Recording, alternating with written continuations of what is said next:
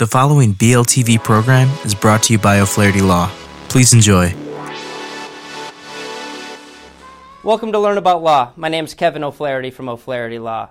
I hope you find this video and podcast helpful. If you need some help, please feel free to call us at 630-324-6666. We offer free consultations in many areas of law, and we have several geographic locations for your convenience. We serve all of Illinois, and we're also happy to meet with you and provide most legal services virtually without requiring you to leave your home. Enjoy the video. Who gains U.S. citizenship at birth? Hi everyone, this is Robin with Learn About Law, and in this video I'm going to discuss who gains citizenship at birth. There are two main ways to gain citizenship at birth: birth in the U.S. or one of its territories, and birth abroad to one or two U.S. citizen parents. Birth inside the U.S. or one of its territories, the term United States, when used in a geographical sense, means the continental United States, Alaska, Hawaii, Puerto Rico, Guam, and the Virgin Islands of the United States. Persons born in American Samoa and Swains Islands are going to be considered nationals and not U.S. citizens. Despite widespread popular belief, birth in military bases or U.S. consulates will not lead to automatic citizenship at birth. For instance, birth in a U.S. registered or documented ship on the high seas or in the exclusive economic zone is not considered to be part of the United States.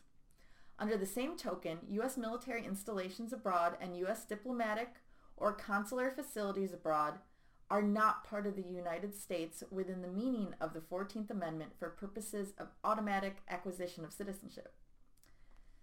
Birth abroad to U.S. citizen parents, persons born abroad who acquire U.S. citizenship at birth by statute generally have the same rights and are subject to the same obligations as citizens born in the United States who acquire citizenship pursuant to the 14th Amendment to the Constitution.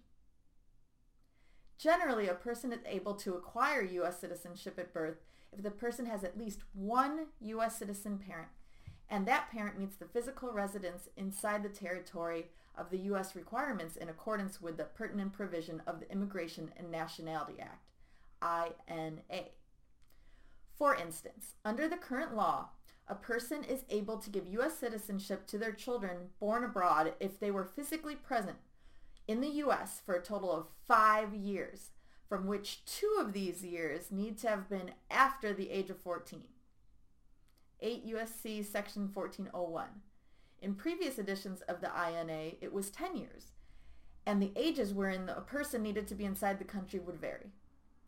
There could be people born outside of the U.S. who might be considered U.S. citizens due to their parents meeting the requirements to impart citizenship. However, not everything a U.S. citizen does outside of the U.S. will give rise to automatic citizenship for their children.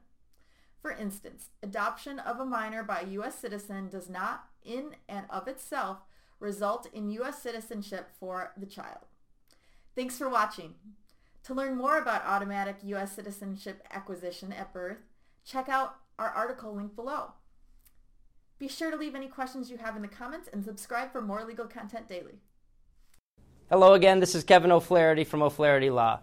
I hope you enjoyed the video and podcast. If you did, we'd love it if you'd subscribe to our channel. If you need legal help in this or any other area of law, please do not hesitate to reach out and schedule a consultation. Most consultations are free and all can be conducted remotely if you'd like. Please email us, book online, or call us at 630-324-6666. We have many locations for your convenience and we serve all of Illinois. So thanks again for watching.